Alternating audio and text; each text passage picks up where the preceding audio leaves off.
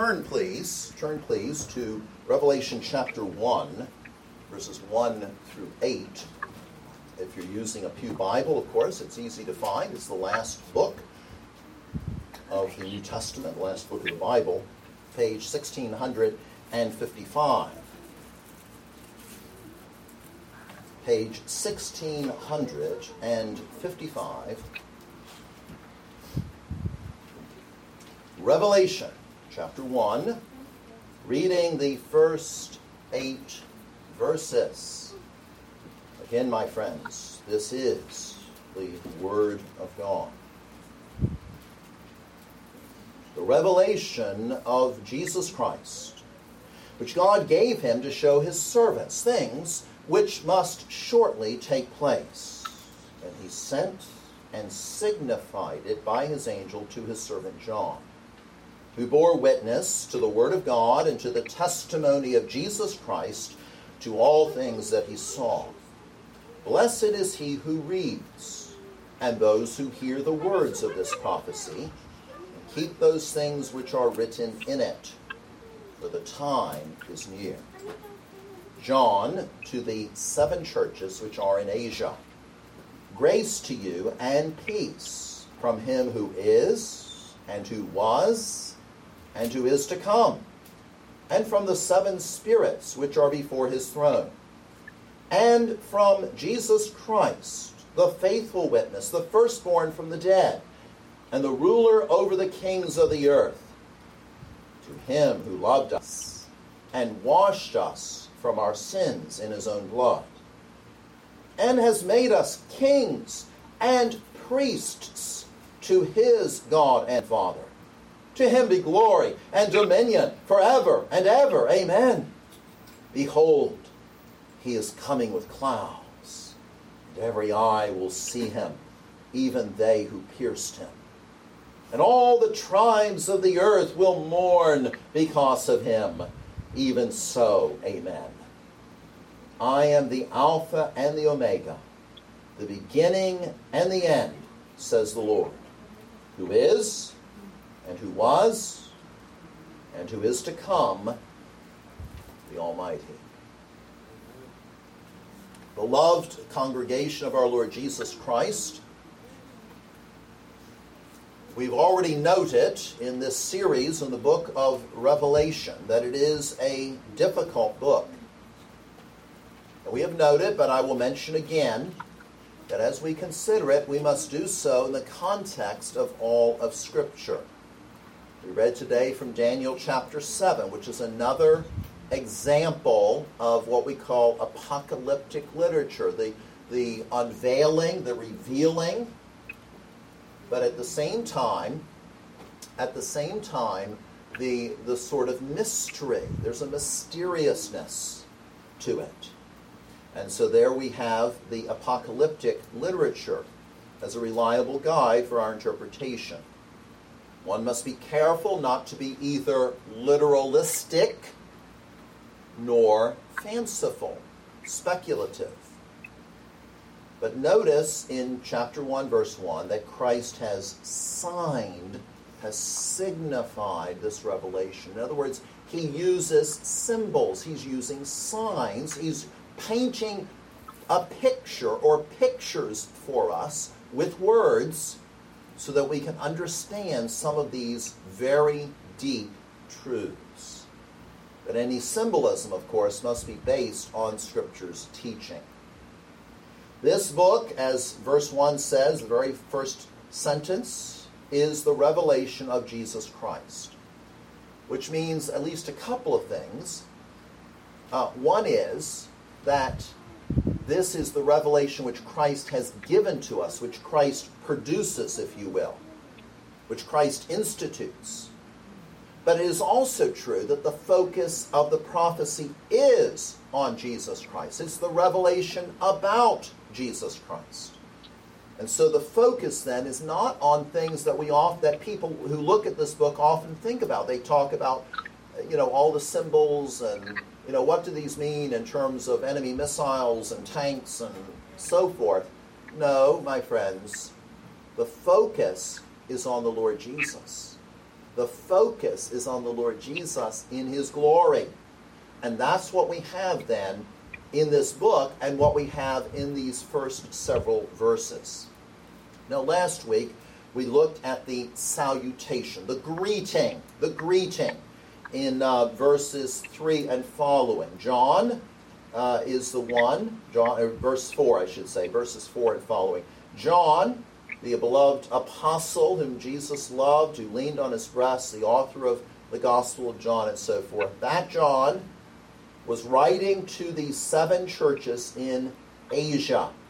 They will be named particularly later on. These 7 churches then will be particularly mentioned in verse 11. But this is basically today's nation of Turkey. So children, be sure, if you haven't already, be sure to look at the map later. Miss Amy will be glad to help you, or Miss Penny will be glad to help you to point out the area of the world that we're talking about here.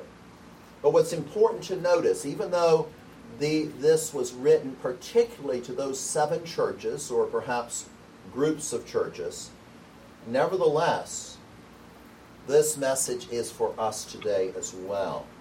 You notice in verse 4, grace to you and peace. This is what we need, of course. We need God's grace. We need his peace, the peace that comes through the gospel of Christ. And notice also the Trinity very clearly.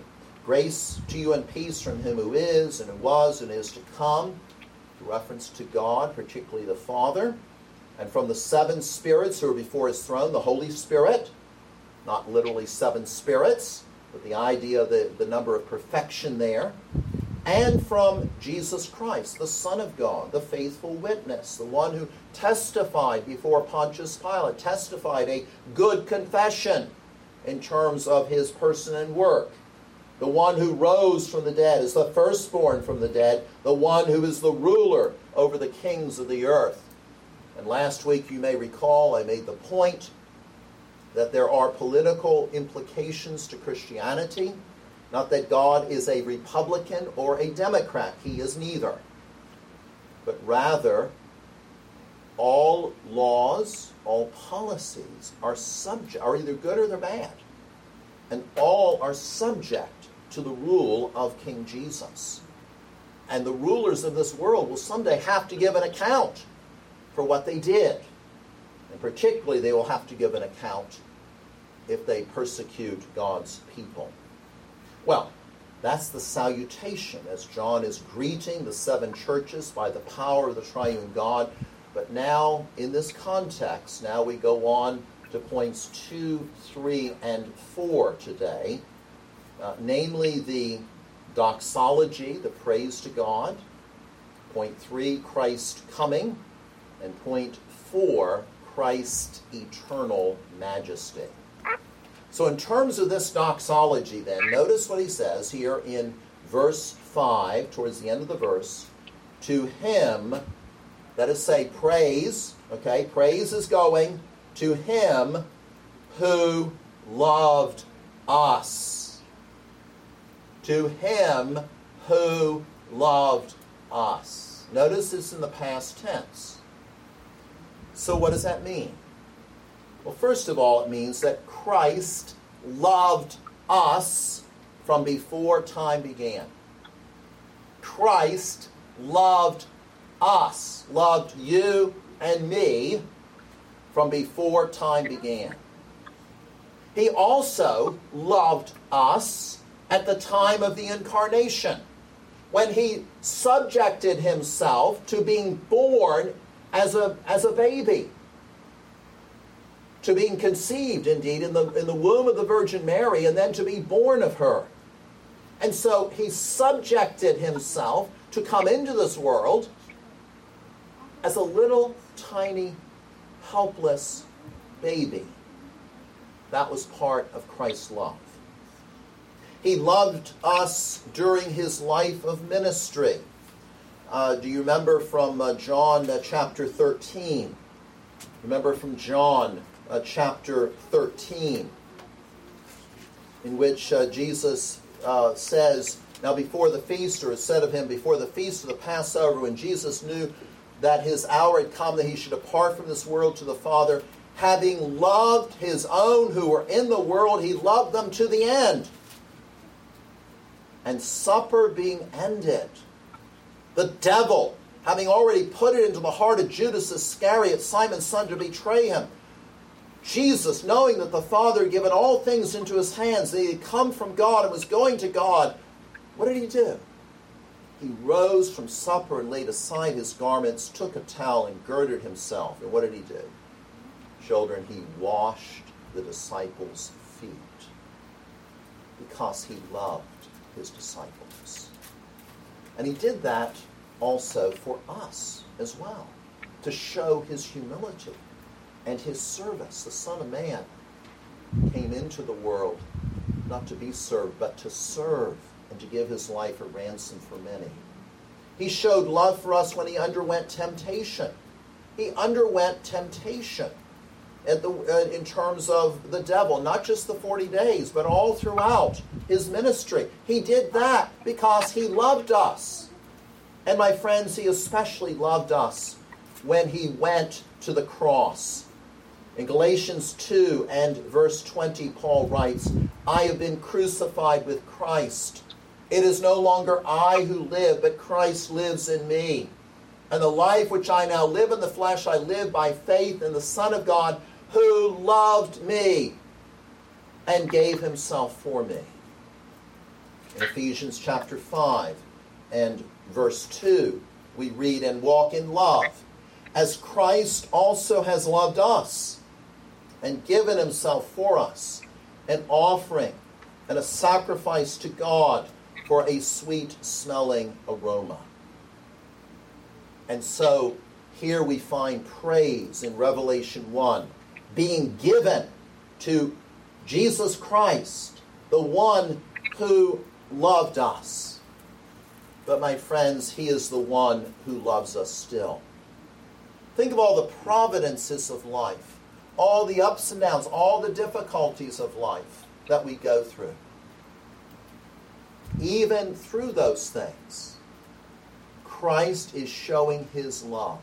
Remember that when God chastises, he's showing his love for us. Even when he corrects us, when he chastises us, when he puts us through difficult times, it is showing the love of God. Indeed, Christ is showing his love to us. And he loves us still as he is bringing us to glory.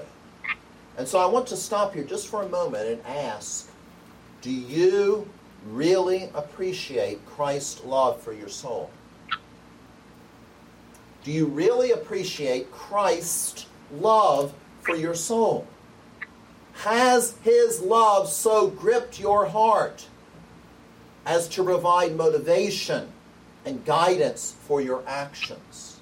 The love of Christ, the one who loves us, the one who loved us by going to the cross. And so we see then his love, but we also see freedom from sin that he provides to him who loved us and washed us from our sins in his own blood. Now it's possible that this could be translated as the one who loosed us, freed us, or as we have it here in the King James, washed us. And of course both things are involved. Sin's stain must be washed by the blood of the Lamb. We need the blood of Christ. You know, you get a stain on your dress or on your pants or whatever, and you're all concerned about that. What do? You take some cleaner, you try to get it out. Well, how can we get out the stain of sin? There's only one way. It's through the blood of Christ. And so he who washed us, and in washing us, he who loosed us, who freed us, who liberated us from sin, from its guilt, so that we no longer have to fear coming before God, because he has pronounced us not guilty through his Son. And so from its guilt, from sin's penalty, but also from sin's power, and ultimately from its corruption. We are not perfect in this life, but someday, my friends, we will be perfect. And we are liberated from sin as a result of his sacrifice at the cross. That cleansing and freeing work comes through his blood. And never forget that Jesus had to die for our sins. There was no other way for us to be saved. He had to be a sacrifice on that cruel cross. God could not simply have, by speaking it, forgiven our sins. The soul that sins, it shall die. There had to be a sacrifice for sin. And that sacrifice is found in Jesus Christ. If he did not die for us, we would be doomed to hell forever. But he has cleansed us, and he has freed us by means of his blood. And so freedom then from sin. But not only love and freedom from sin in terms of this doxology, but do you notice what he goes on to say? And has made us kings and priests to his God and Father. Kings and priests. Now notice the progression of thought here. Christ loved us, leading to our freedom from sin. He paid the price. And now implying our service to God. We have been freed in order to serve God. In terms of kingship, God made us to rule. God made us to have dominion over creation. Genesis chapter 1. Let them have dominion. Man, male and female, Adam and Eve, let them have dominion over the earth. Let them exercise authority over the earth. By the way, children, you don't think about this very much, about being a king, about having authority, but that's basically what it's talking about here. You have authority in this world. Now, none of you children is in government service yet, as far as I know. But here's the thing. You exercise authority in various ways in your life. Did you know that? Think about this. How you keep your room. Did you know that? Are you exercising dominion over your room and how you're keeping things straight and how you're making your bed? Or are you not, perhaps? Well, that, even something as simple as that, is an exercise of authority over creation. But of course, what we have here is something even greater, as we will see. That was the way that we were made, to be kings, to have authority, to be stewards of God's creation. But now, what is being said here is that Christ has redeemed us, has saved us, so that we, in a heightened way, in a higher way, can be kings and priests. How do we do that?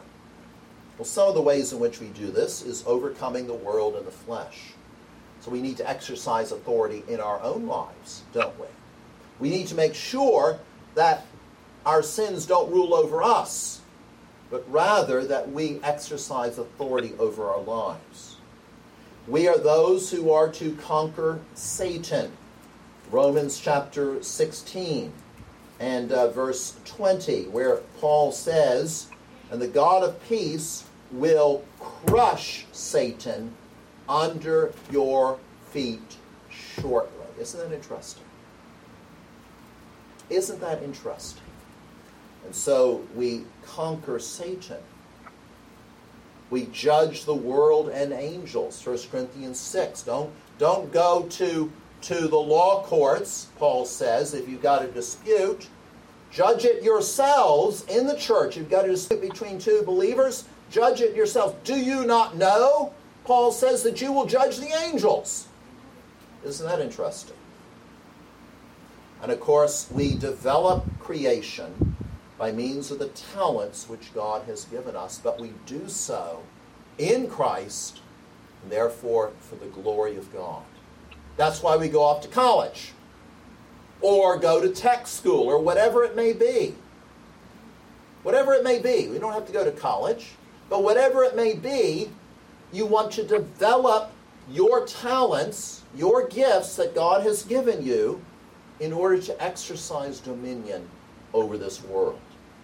So, kingship, but also priesthood. What does a priest do? A priest offers sacrifices. Remember in Romans chapter 12, verses 1 and 2.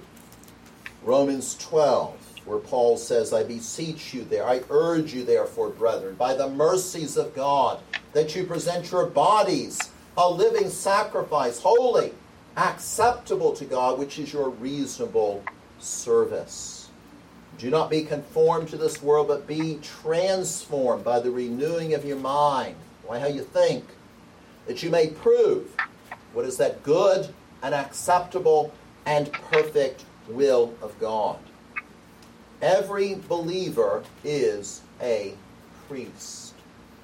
And this can imply both our service in general and also our worship in particular. We offer the sacrifice of praise here in church, but we also offer to God our talents. We offer to God our talents. We offer them back to Him so that we can do these things for His glory. Notice that kingship and priesthood are inseparable. Did you notice that? We are made kings and priests to God and His Father. We are consecrated to God for His service. A priestly king is a servant king, serving. As one person put it, quote, a kingdom of priests in which all submit themselves to the living God and rule in His name and under Him over the works of His hands. But my friends, we have been set free in order to be priest kings. Through sin, we became rebel kings, serving the devil and ruling apart from God's will. But in Christ, we have been delivered out of darkness and made a royal priesthood. 1 Peter chapter 2. But you are a chosen generation, a royal priesthood, a holy nation, His own special people, that you may proclaim the praises of Him who called you out of darkness into His marvelous light. And that leads us to the next point, doesn't it, as we look at this doxology, this praise to Christ in terms of His glory and His dominion. You see, John here now waxes eloquent, does he not? As he says, not only has He loved us and washed us from our sins in His own blood, has made us kings and priests to His God and Father. What's the conclusion? To Him be glory and dominion forever and ever. Amen. Glory, of course. Think of a light bulb. Think of the sun. Do you ever try to look at the sun? Don't do it. Do not do that, children. Don't do that. Why not? You can't stand it. It'll burn your eyes, right?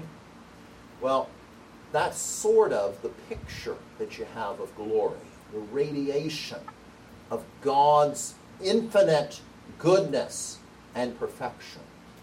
And only the Creator possesses that glory in Himself. But the highest and fullest revelation of that glory is in Christ. And He is the one who is not only the Son of God, but He is the one who humbled Himself and has now been exalted as our Savior. He is, of course, His dominion then, not just glory, but dominion, His power his ability to handle all situations, the fact that he is sovereign over all things, the fact that he rules over all things. He rules over all things in the church. He rules over all things in the universe. He rules even over evil forces. He rules over all. He is sovereign, and he is sovereignly directing all things, heading towards the end when all things will come together. As mediator, this dominion is ascribed to Christ. He has been declared to be the Son of God with power. But notice what he says here. Who has loved us, to him be glory and dominion forever and ever. Amen. Amen is to say, so let it be. It's a way of proclaiming, yes, absolutely, indeed, it is true. Amen. And it is forever and ever. Just as we read from Daniel chapter 7 today. Daniel chapter 7 and verse 14. Then to him, to Christ, was given dominion and glory and a kingdom, that all peoples, nations, and languages should serve him. His dominion is an everlasting dominion which shall not pass away, and his kingdom the one which shall not be destroyed.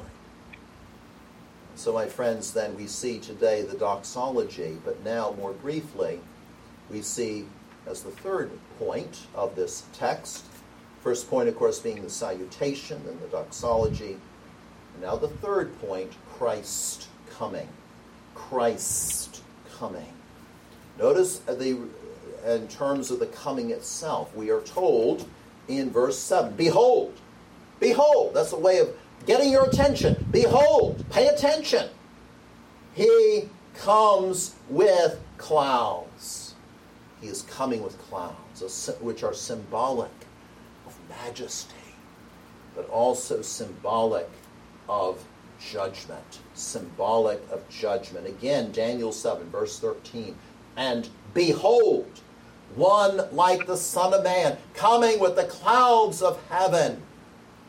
He came to the Ancient of Days, and they brought him near before him. Remember, a couple weeks ago, we read Ezekiel chapter 1. There, that amazing passage.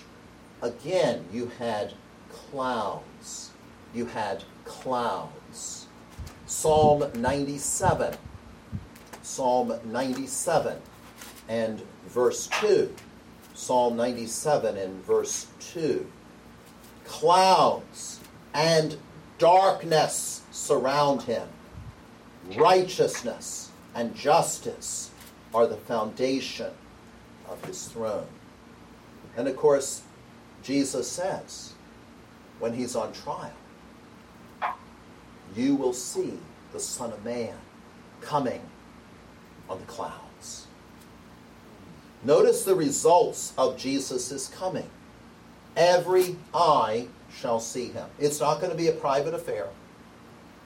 Every eye shall see him. Particularly those who pierced him. When was Jesus pierced? At the cross. He was crucified by his enemies. Even those who pierced him. But this is not simply a reference to those people back 2,000 years ago. But by implication, it is all who oppose him are his enemies. All who would take up the spear, if you will, if they had the chance. And all kindreds, all the tribes of the earth, all the, we could say the people groups, all the races, if you will mourn because of him. They will wail. They will weep and they will wail because of him. This is the reaction of those who still rebel. This is the response of horror. There are no tears of repentance, but rather weeping and wailing and gnashing of teeth in bitter anguish against Jesus. A look of terror on the face from a heart of hatred and despising. And having said this, John says, even so, amen. And my friends, let me ask you, do you agree with God's judgments, or are you embarrassed by them? When you go to college, when you're in high school, when you're at work, and the subject of Jesus comes up, or of religion comes up, are you embarrassed by God's judgments? Or can you, from the heart and publicly, say, even so, amen? But then, fourthly, having heard the salutation, having heard the doxology, having witnessed, as it were, the coming of Christ, we now fourthly see Christ's eternal majesty. Notice his eternal nature. He is, as he says here, the Alpha and the Omega. Alpha is the first letter of the Greek alphabet. Omega is the last letter. So we would say from A to Z, or for the Greeks, from Alpha to Omega. I am, Jesus says, the Alpha and the Omega, the beginning and the end of all things. I am the one who is, and who was, and who is to come, the Almighty. This harkens back to verse 4 with a reference to God, showing, of course, that Jesus is God. He is the Almighty. He is the Lord God who says all these things. And so we see then his deity, the deity of Christ. He is the one who is Almighty. I have 2 points of application today. The first is this. Take comfort. Take comfort by having such a Savior as this. You see, we look at ourselves, my friends, and often we look at our sins and we say, how in the world could I ever have my sins forgiven? Right? How in the world? How in the world? My friends, Christ is the one who has loved us. Christ is the one who has loved us. Christ is the one who is the Almighty, who not only is a willing, but also a faithful and capable Savior. He's not just the person on the beach, and I can go out and save that person from the surf. Christ is the lifeguard who has not only the willingness, but the ability to go and to save us. Take comfort by having such a Savior as this, who has loved us. But secondly, by way of application, if you are still in your sins, in other words, one of the wicked portrayed here, be terrified. Be terrified. For the day of grace will someday be past, and only judgment awaits those who do not repent. And if you are not in Christ, when he comes back, you will see him, and you will be terrified. You will mourn. You won't rejoice. You will mourn because of him. You'll want the rocks to cover you. You want to be able to hide from him, and there will be no hiding. It'll be a day of gloom and judgment for you. But our only hope then, your only hope, our only hope, is that the one who was pierced. For it was by means of his being pierced, it was by means of his sacrifice at the cross, it was by means of his shed blood, it was by means of his taking the penalty for sin upon himself. It was by that means that we have the hope of salvation. And so I call you, my friends, today to faith in this Savior. Don't let this moment, don't let this day, don't let this moment pass by without turning your heart over to Christ. For indeed, he is the one who is the Alpha and the Omega, the one who is and who was and is to come, the Almighty. He is the one who has loved us and washed us from our sins in his own blood. Amen. Will you please stand for prayer?